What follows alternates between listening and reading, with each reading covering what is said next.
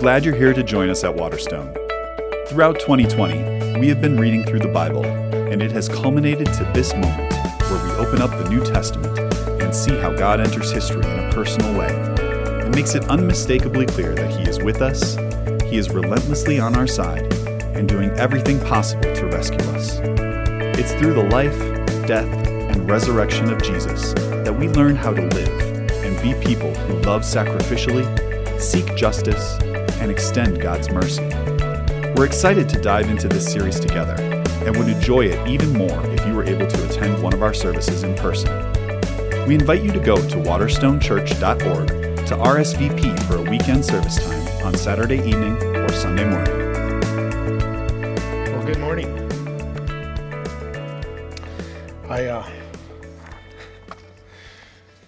I miss being able to see everybody's face and kind of tracking, because I don't know if you're listening to me or ignoring me or falling asleep. So if I'm losing you this morning, just wave your hand. That would help a lot, Okay. So glad to be here this morning. It's fun.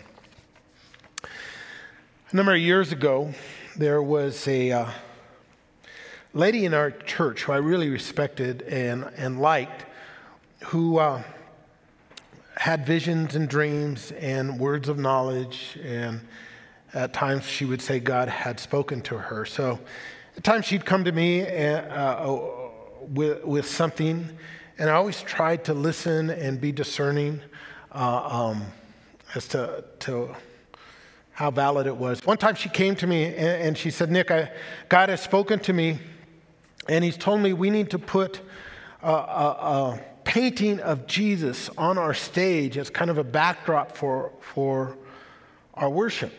And I said, "Oh, okay. Well, I just need to see the painting before we do that." So she got a picture of the painting, and it was a 9-foot tall painting of Jesus.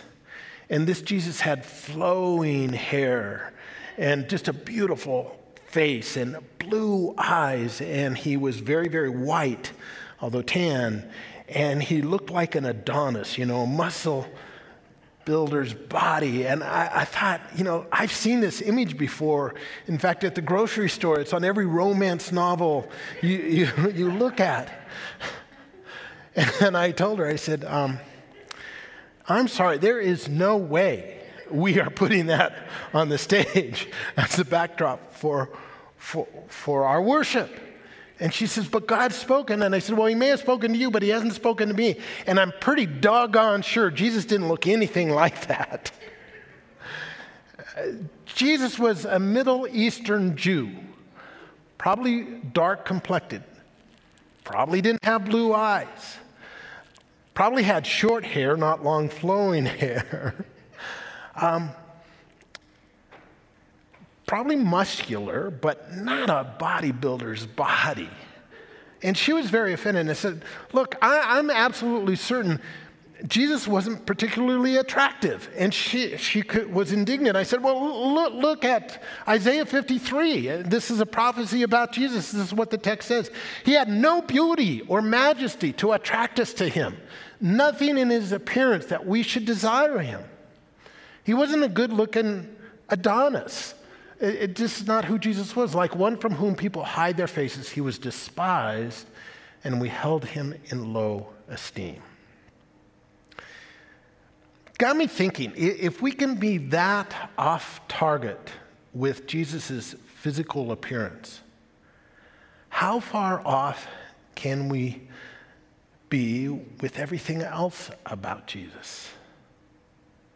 And if you look at our culture, it's easy to find all kinds of what I would call false Jesuses. In fact, I put together a list of them. I took some from other sources and people I've talked to, and some I just observed. Here's my list of false Jesuses out there in our culture. There is the conservative, Republican, white American, suburban Jesus. There is the liberal, Democrat, ethnic, urban Jesus. There is the open-minded, white elitist, academic Jesus. There is the revolutionary, anti-establishment, liberation-seeking Jesus. There is Jesus is my boyfriend, Jesus. There is the anemic, only a great man and teacher, Jesus. There is the therapist who solves all my problems, Jesus. There is the sentimental, good for Christmas specials and greeting card, makes me feel good, Jesus, who typically only shows up as a baby. There is the hates organized religion, churches, pastors, and doctrine, Jesus. There is the new age self-realized guru, Jesus. There is the Jesus is the Old Testament God after therapy, Jesus. There is the legend, not even sure he ever existed, figment of our imagination, Jesus. There is the good example, just loves everyone, only human, Jesus. And there's the demonic, empowered, messianic pretender Jesus that we see put forward in today's story. I mean, you begin thinking about it and it makes you wonder who Jesus really is. What is he? What is he really like? Who is he? We're in a series called Love This Book. We've been going through the whole Bible in the course of a year. We have come to the New Testament. And right now we're focused in on the Gospels, and we're wrestling with that question. Who is Jesus? You know, Jesus is the Messiah. So we've been looking at different aspects of him. This morning we come to a passage that hopefully will give us a little more clarity about the identity and characteristic of Jesus and answer that question for us. The thing is, we think we know who Jesus is and what he's like. But if I could challenge us a little bit, I'd like to suggest maybe we shouldn't be so certain. After all, in this passage, it is the religious conservatives, the ones who knew their Bible well, the people who were the most committed, who get him totally wrong. In other words, they're people like us, and they miss the mark. So I want us to wrestle a little this morning and measure our conception of who Jesus is up against what Matthew presents to us. Now, I want you to understand that this is a fundamentally important question. And I'll tell you why. The reason is if we get Jesus wrong, we will unintentionally end up committing idolatry. You go, how is that? Well, let me explain. You know, oftentimes when we think of idolatry in our culture, we think of us taking something in our lives and making it too important. Our work, money, relationships, sex, whatever. And that becomes an idol. And honestly, from a biblical perspective, those aren't idols. They may be obsessions, they may be misplaced priorities, they may be misplaced loves, but they're not idols. If you go into the Old Testament, what you discover there is that there's two kinds of idolatry. One kind is when you are actually worshiping another deity. Baal would be one of them. There's a whole bunch, and sometimes they would be represented by a wood idol, an Ashtoreth, or a golden statue, Moloch. But people believed that there was actual a supernatural deity behind those little objects that they were worshiping. They were giving their allegiance to another being other than God. And that was condemned as idolatry, and that makes sense. It's explicit idolatry. But you also discover in the Old Testament there's a much more subtle, and because of that, I think more dangerous idolatry. And it was when they would take Yahweh and distort him and make him into something he's not, and worship that creation of their own making. You see this in the book of Amos. There, the Jewish people are going to the temple, they're offering their worship, they're giving their tithes, they're doing their thank offerings. But Amos comes and tells them, hey, prepare to meet your God. You think you're in communion with God, but you're not. Because the God you're worshiping is not the true God, because you've distorted him so much. You made him into something that he's not. And that's idolatry. And that's the kind of idolatry we face when we get Jesus wrong. Because unintentionally, we make him into something that he's not. And typically, when we do that, we end up making him a lot like us. We kind of stuff him into our skin, and we end up making a Jesus of our own creation. And we think that Jesus is a lot like us, that he thinks like us, that he views the world like us, that he values what we value, that his perspective would be our perspective. And the truth of the matter is, probably not. We have a tendency to make Jesus benign and nice and presentable and palatable. But I'm not sure Jesus was any of those things. Jesus was the kind of person that when you met him, challenged you and made you wrestle and irritated you and enamored you, but he wasn't benign. And he wasn't like us. I mean, he was always confronting and trying to transform and bring change and transformation of the heart. You know, a few years ago, people were wearing those "What Would Jesus Do" bracelets, WWJD. And they thought, oh, this is really cool, and saw it as something new. It actually comes from the 1800s. There was a book by Charles Sheldon called In His Steps, What Would Jesus Do? And it was really popular back in the 1800s. That notion of what would Jesus do, that question was revived in the 90s and then came again in those bracelets. Great question, what would Jesus do? But it's only a great question if you know what would Jesus do. And if you get Jesus wrong, then what would Jesus do? What you think he would do is not what he would do. In other words, you have to be right on about who Jesus is for that question to have much power in your life. So I want us to wrestle this morning a little bit, measure our conception of Jesus up to the reality that we meet in this story. Matthew, the book we're going to look at chapter 12, has been wrestling with this question. He's trying to explain to people the identity of Jesus. And back in chapter 11, John the Baptist is in jail. And John is wondering the same thing. He's questioning who Jesus really is. So he sends some of his disciples to talk to Jesus, and they're to ask Jesus, are you the one we've been waiting for? In other words, are you the Messiah? Are you the one we've been expecting? Are you the one that all the prophecies in the Old Testament are about? Are you the guy? And Jesus tells John's disciples, go back to John and tell him what you see. And what did they see? The lame walk, the blind see, the deaf hear. The gospel is preached to the poor, and the dead are raised. And Jesus is alluding to an Old Testament prophecy about the Messiah, and it's Jesus' way of saying, yeah, I'm the guy. I'm the one.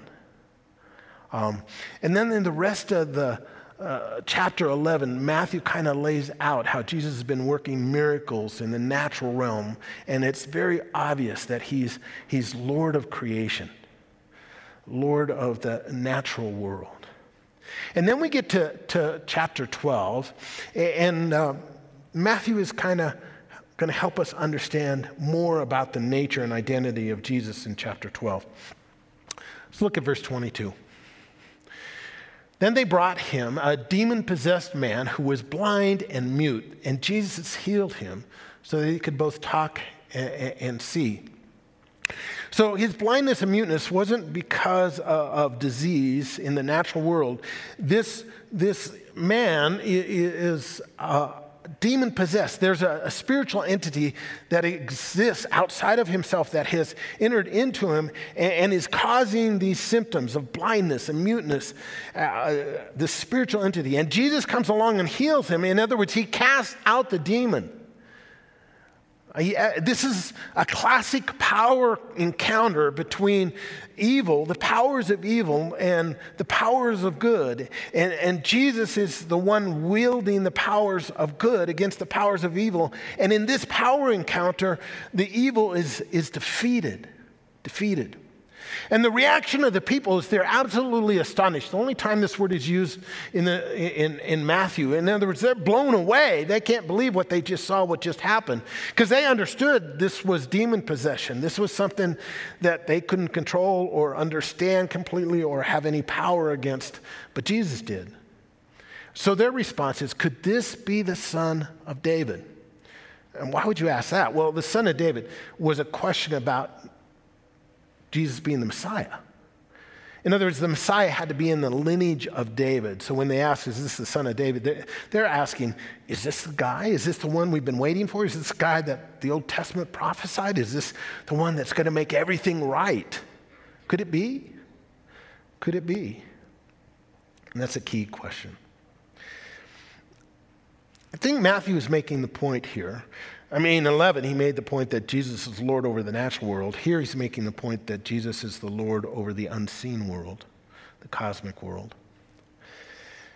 When I was studying this, I thought to myself, if I really believe that Jesus is who he says he is and who he's portrayed to be, that he's the Lord of the natural world and the cosmic world, then what problem is it in my life that I think he can't manage? I was laughing at myself. And I get so wrapped up and worried about what's going on in my life, thinking, oh my gosh, what is going to happen? If I really believe that Jesus is who he is, if he's Lord of the natural world and can make the blind see and raise the dead, and he's Lord of the cosmic world and can cast out the demons and control them, then what problem is it that he can't manage in my life? I just thought, my problem is not my problem. My problem is my lack of faith. Because if Jesus is who he says he is, then I have nothing to worry about. I just need to trust him more. Well, the religious leaders have an alternative explanation, right? But when the Pharisees, that was the leaders of the religious party of that day, they were very conservative, studied the scripture, very religious, very committed. But when the Pharisees heard this, they said, it's only by Beelzebul, the prince of the demons, that this fellow drives out demons. Beelzebul was a name they gave. The word literally means Lord of the upper reaches. And the Jews believed that's where the demons resided. So he's saying, Jesus is casting out this demon, not by the power of God, but he's casting the demon out by the power of Satan. One alternative translation of this, well, it's actually a different word in one of the texts has Lord of the Flies. If you ever wonder where that title comes from of the book Lord of the Flies. And it was a parody that the Jews used to talk about Satan. Yeah, he's Lord, but what he is Lord of is the flies. That's all he can really control. But they're saying that Jesus is not using the power of God to cast out this demon, but he's in cahoots with Satan and the devil, and that's why he can do this. And it's kind of an absurd alternative explanation. And it makes you wonder, why did they find Jesus so difficult to accept? Why are they the ones that rejected him so strong? I mean, if anybody should have gotten Jesus, it was these religious leaders, right? They understood the scriptures. They were very committed in terms of how they lived. They were very religious. I mean, they actually were trying to do what God wanted them to do. You would have thought these were the people who would be the very first to embrace Jesus, and yet they weren't. And that's scary because these people are the most like us. And it causes you to pause. Why wouldn't they accept Jesus? I think there's a couple of reasons. One, I think Jesus did not meet their expectations, right? What did they expect? They expected a Messiah to come in. What they really wanted was a political Messiah. They wanted someone to come on the scene who would cast out the Romans, right? They were living under Roman law. They wanted the Romans gone. They wanted this Messiah to come, cast out the Romans and give them political freedom. And that's what they were hoping for, and that's what they expected. And Jesus didn't seem to care much about that at all. He was about a different kind of revolution, a revolution in their hearts. And Jesus wasn't meeting the expectation. I think sometimes that happens to us. We have certain expectations of how Jesus should perform and what he should do. And quite honestly, Jesus acts on his own agenda, not our agenda. And we get disenamored because he's not what we want. But Jesus never said he was going to be what we want. So he didn't meet expectations. I think the second reason they rejected him is they didn't want to meet his expectations of them. In other words, Jesus was coming and saying, look, I want to bring about a revolution, not on the political sphere so much. I want to bring a revolution in your hearts. I want to transform you. I'm not really so concerned about your religious ritual and simply your external obedience. I want to change you on the inside, change your motives and change your attitudes and change your values and change what's important to you. I want a revolution inside you. And as a result of that revolution, I want you to be people who care not just about yours and your tribe and yourself. I want you to be people of compassion and love.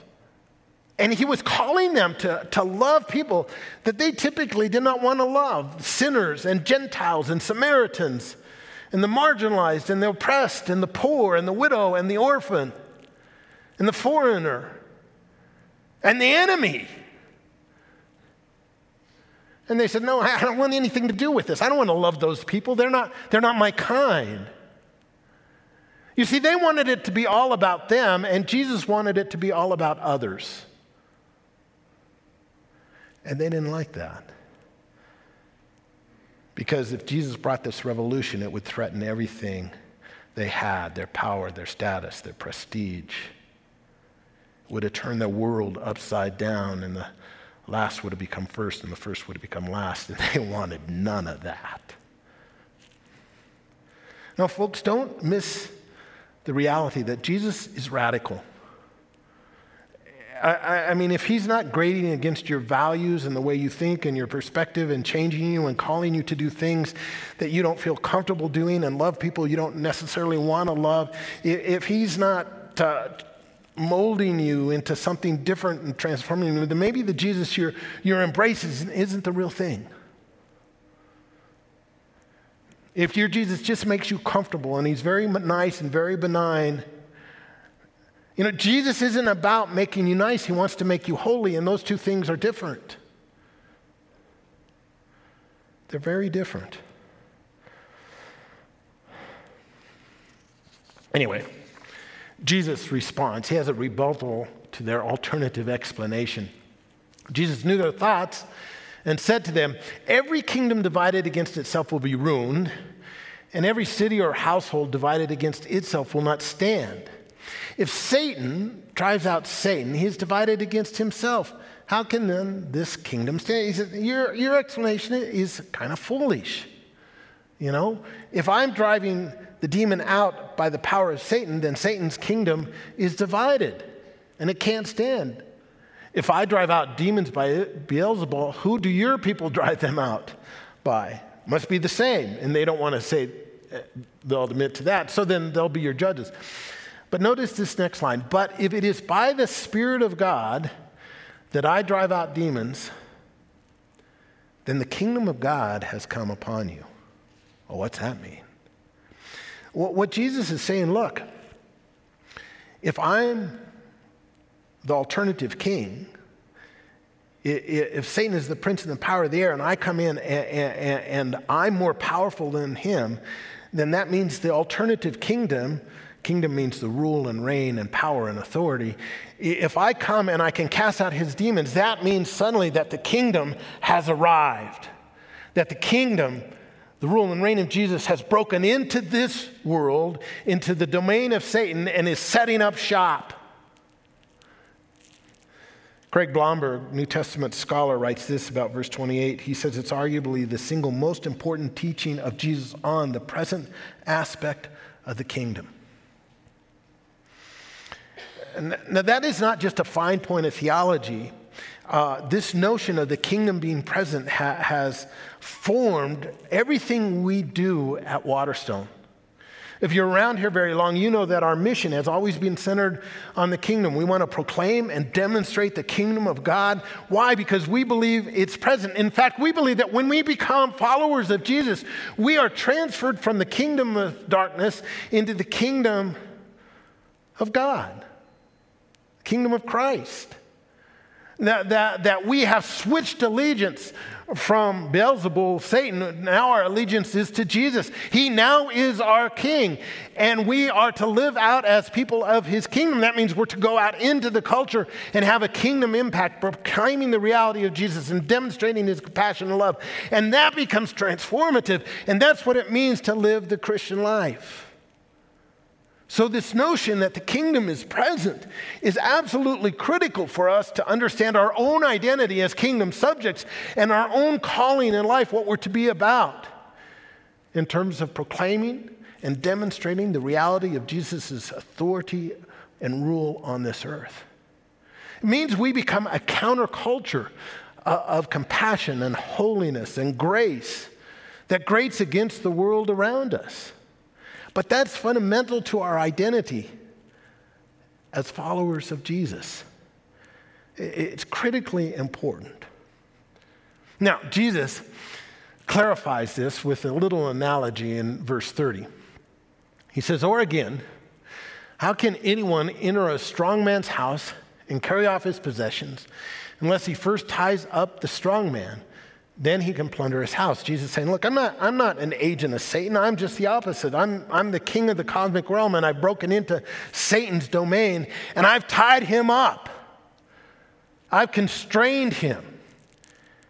And you see this more blatantly when Jesus goes to the cross, because on the cross, not only does Jesus defeat sin and render us forgiven, but he defeats death, and he defeats evil, and he defeats Satan. And Satan is defeated on the cross. Now think about that for a moment. Because as you think about it, you say, well, you know, Nick, it doesn't really feel like that. I mean, have you been paying attention to 2020, what's going on? If Satan's defeated, then how do you explain this last year? I mean, evil looks like it's running rampant, chaos. And how in the world can you even begin to suggest that Satan is bound, that Satan is defeated? It seems like he is alive and well on planet Earth. It's a good question. It's a good question. I want to answer it by reading to you a little story essay. It comes from Christianity Today a number of years ago, written by Carolyn Ahrens. It's entitled "Satan's Gone, or a Lesson from a Headless Snake." Listen in with me, would you? As a kid, I loved Mission Sundays, when missionaries on furlough brought special reports in place of a sermon. There is one visit I've never forgotten. The missionaries are a married couple stationed in what appeared to be a particularly steamy jungle. I'm sure they gave a full report on churches planted or commitments made or translations begun. I don't remember much of that. What has always stayed with me is the story they shared about a snake. One day they told us an enormous snake, much longer than a man, slithered its way right through their front door and into their kitchen of their simple home. Terrified, they ran outside and they searched frantically for a local who might know what to do. A machete-wielding neighbor came to the rescue, calmly marched into their house and decapitated the snake with one clean chop. The neighbor reemerged triumphant and assured the missionaries that the reptile had been defeated. But there was a catch. He warned it was going to take a while for the snake to realize it's dead. A snake's neurology and blood flow are such that it can take considerable time for it to stop moving even after decapitation. And for the next several hours, the missionaries were forced to wait outside while the snake thrashed about, smashing furniture and flailing against the walls and windows, wreaking havoc until its body finally understood that it no longer had a head. Sweating in the heat, they had felt frustrated and a little sickened, but also grateful that the snake's rampage wouldn't last forever. And at some point in their waiting, they told us they had a mutual epiphany. I leaned in with the rest of the congregation, queasy, fascinated. Do you see it? Asked the husband. Satan is a lot like that big old snake. He's already been defeated. He just doesn't know it yet. In the meantime, he's going to do some damage, but never forget that he's a goner. She writes, the story haunts me because I have come to believe it is an accurate picture of the universe. We are in the thrashing time, a season characterized by our pervasive capacity to do violence to each other and ourselves. And the temptation is to despair. We have to remember, though, that it won't last forever. Jesus has already crushed the serpent's head. Folks, God and Satan are not equal foes locked in mortal combat. To be certain, there is a measurable amount of evil in our world, but compared with God's love and God's power, all the evil in the universe doesn't even cover the head of a pin. Jesus wins, and Satan does not stand a chance, and that is guaranteed. So in the face of evil, we don't live with grim resignation, but rather with hopeful defiance. We fight evil and oppression, and we work for justice because we are members of an alternative kingdom living in the midst of this world. That's what we work for, and we have this hope. The God who lives in us is greater by far than the dead snake thrashing around in our world. Amen. Well, Jesus goes on, having made his point that he really is the cosmic king and he's inaugurated his kingdom. He calls for a decision. Look what he says. Whoever is not with me is against me, and whoever does not gather with me scatters. And so I tell you, every kind of sin and slander can be forgiven, but blasphemy against the Spirit will not be forgiven. Anyone who speaks a word against the Son of Man will be forgiven, but anyone who speaks against the Holy Spirit will not be forgiven, either in this age or the age to come. This is what people call the unpardonable sin. What's going on here? Jesus he's calling them to decision. He's saying, look, you either got to be for me or you got to be against me, but there is no neutral ground. It's either for or against. No fence sitting when it comes to Jesus. And he's saying, look, it's a dangerous thing to be against him, because that's when you're committing the unpardonable sin. That's when you're guilty of blasphemy of the Spirit, ultimately. One commentator writes this. He says, on the surface, the sense is pretty clear what blasphemy of the Spirit is. It's attributing to Satan what is accomplished by the power of God on the surface. But there's something deeper going on here, and I think Craig Blomberg, again, captures it when he says that the blasphemy of the Spirit is the flagrant, willful, and persistent rejection of God and his commands. And if you look at the context, that's what the Pharisees are doing. They're rejecting Jesus persistently, defiantly, attributing him to the devil. They're saying, we're against you. And Jesus is saying, look, if that's where you're going to end up, that's the one thing you ultimately cannot do. That's the one thing that cannot be forgiven. Every other sin can be forgiven, but that. Ultimately, rejecting Jesus is incredibly spiritually dangerous. We can go so wrapped up into the details of this story that we miss the point. So I want to make it very explicit here. Here's what Matthew is trying to tell us about who Jesus is. Jesus is the cosmic king who has defeated Satan and has inaugurated his kingdom, his rule and reign. And we must choose for or against him. That's the point. Jesus is the cosmic king.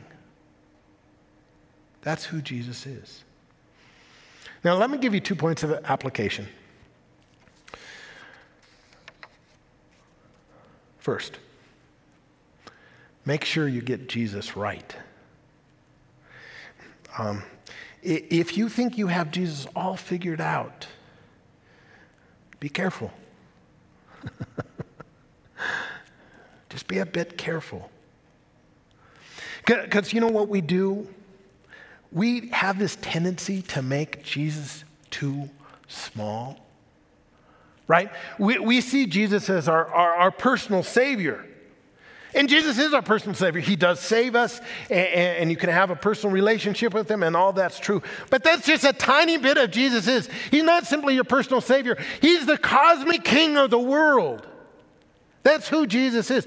We think the gospel is this notion that Jesus can be my Savior and I get to go to heaven. True, but it's not about you escaping out of here. You actually enter into his kingdom, and his kingdom is coming back, and you get to be part of it.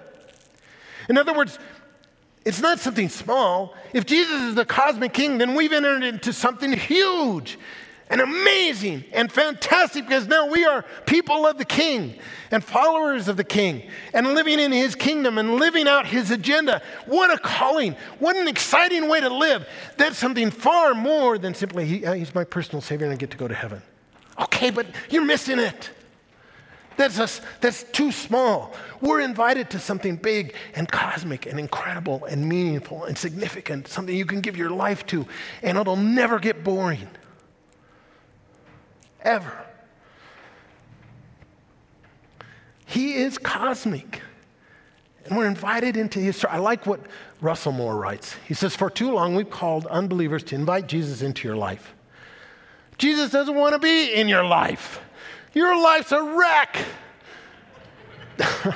Jesus calls you into his life and his kingdom, and his life and his kingdom isn't boring or purposeless or static. It's wild and exhilarating and unpredictable.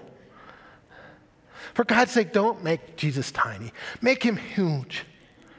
Really. He's so much, he is your personal Savior, but he is so much more. So much more. Second, make sure you get Jesus right and go all in. By the way, to make sure you get Jesus right, one of the things you can do, we're in this series, love this book, why don't you just sit down and read the Gospels and just see who Jesus is. I mean, it'll astound you. If you you'll find him troubling and irritating and sometimes comforting, and sometimes you'll like him and sometimes you won't, but you'll get this great picture of who Jesus is just by reading the Gospels. Okay? Yeah, but go all in. And some of you here this morning are checking Jesus out, and that's awesome. Take your time, figure it out, listen to who he claims to be, figure out if that's who you believe him to be. That's okay. But understand this. There is going to come a moment where you have to decide who you're going to give your allegiance to. At some point, you have to go all in. We live in a world of partial commitments and hedged bets and associated memberships. We always want to feel part of the game, but want the safety of the sidelines. We always want to keep our options open. That's why people, live together instead of get married, because they don't want to totally commit. You can't do that with Jesus. Either you're all in ultimately, or not at all. I like this quote from Wilbur Rees. It's old, but I keep coming back to it because it strikes a chord with me. I would like to buy $3 worth of God, please. Not enough to explode my soul or disturb my sleep, but just enough to equal a cup of warm milk or a snooze in the sunshine. I don't want enough of him to make me love a black man or pick beats with a migrant worker. I want ecstasy, not transformation. I want the warmth of the womb, not new birth. I want a pound of the eternal in a paper sack. I'd like to buy just $3 worth of God. Please. Look, folks, Jesus doesn't want to be an add-on to your life. You don't take the cosmic king, the Lord of the natural world and the unseen world, the one in charge of it all, and just make him a nice addition to your life. You just don't do that. You just don't make him a nice little part of your story that you can go to when you're in trouble. No, it's not about that. He's the king of it all. And you don't invite him into your life. You become part of his story. Total commitment, all in. You got to decide on which side you're on. Are you for him or are you against him? And that decision has eternal consequences. Jesus is the cosmic king who's defeated Satan and inaugurated his kingdom.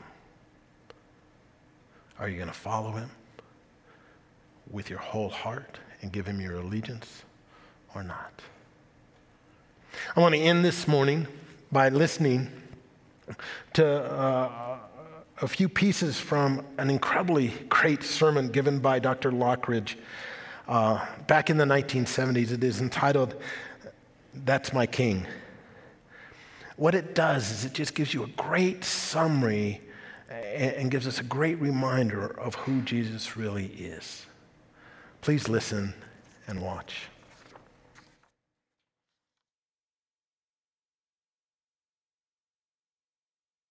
I wonder if you know him. Don't try to mislead me. Do you know my king? The Bible says he's a king of the Jews. He's a king of righteousness. He's a king of the ages. He's a king of heaven. He's a king of glory. He's a king of kings, and he is the Lord of lords. Now that's my king. Well, no barriers can hinder him from pouring out his blessing. No means of measure can define his limitless love. No far-seeing telescope can bring into visibility the coastline of his shoulder supply. Well, he's enduringly strong. He's eternally steadfast. He's immortally graceful. He's imperially powerful. And he's impartially merciful. That's my king. He's God's son. He's a sinner's savior. He's the centerpiece of civilization. He's unparalleled. He's unprecedented. He's preeminent. Well, he's the loftiest idea in literature. He's the fundamental doctrine of true theology.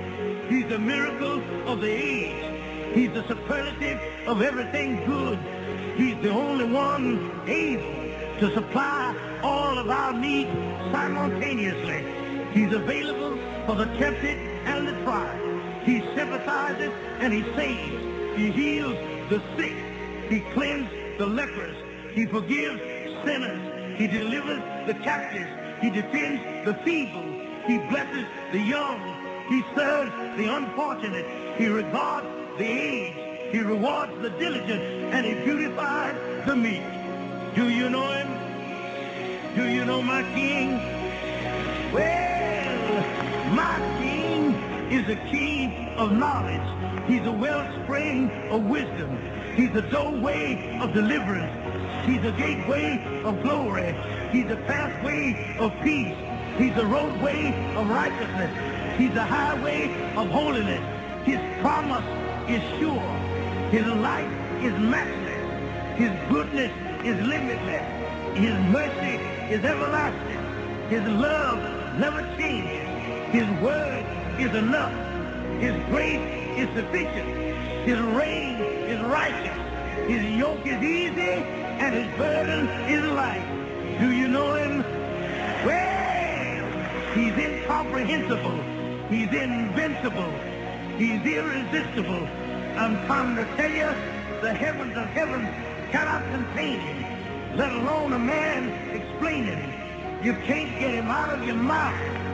You can't outlive him, and you can't live without him.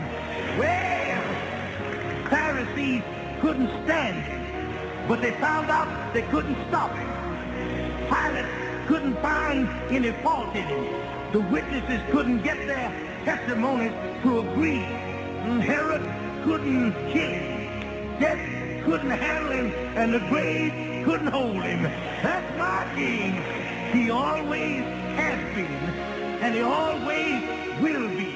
I'm talking about he had no predecessor, and he'll have no successor. There was nobody before him, and there'll be nobody after him. You can't impeach him, and he's not going to resign. That's my king. Yeah! Do you know him? He's the master of the mighty. He's the captain of the conquerors. He's the head of the heroes. He's the leader of the legislators. He's the overseer of the overcomers. He's the governor of governors. He's the prince of princes. He's the king of kings. And he's the Lord of lords. That's my king. Yeah!